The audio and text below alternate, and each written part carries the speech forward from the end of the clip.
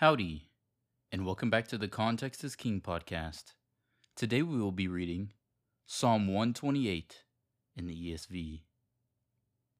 Blessed is everyone who fears the Lord, who walks in his ways. You shall eat the fruit of the labor of your hands. You shall be blessed, and it shall be well with you. Your wife will be like a fruitful vine within your house. Your children will be like olive shoots around your table. Behold, thus shall the man be blessed, who fears the Lord. The Lord bless you from Zion. May you see the prosperity of Jerusalem all the days of your life. May you see your children's children. Peace be upon Israel.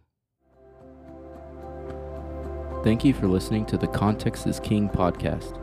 Make sure to leave us a review so we can get more people to listen to the Bible. Go follow us on Instagram at contextisking_podcast. Cover art is by Shelby Renee Arts. See you tomorrow.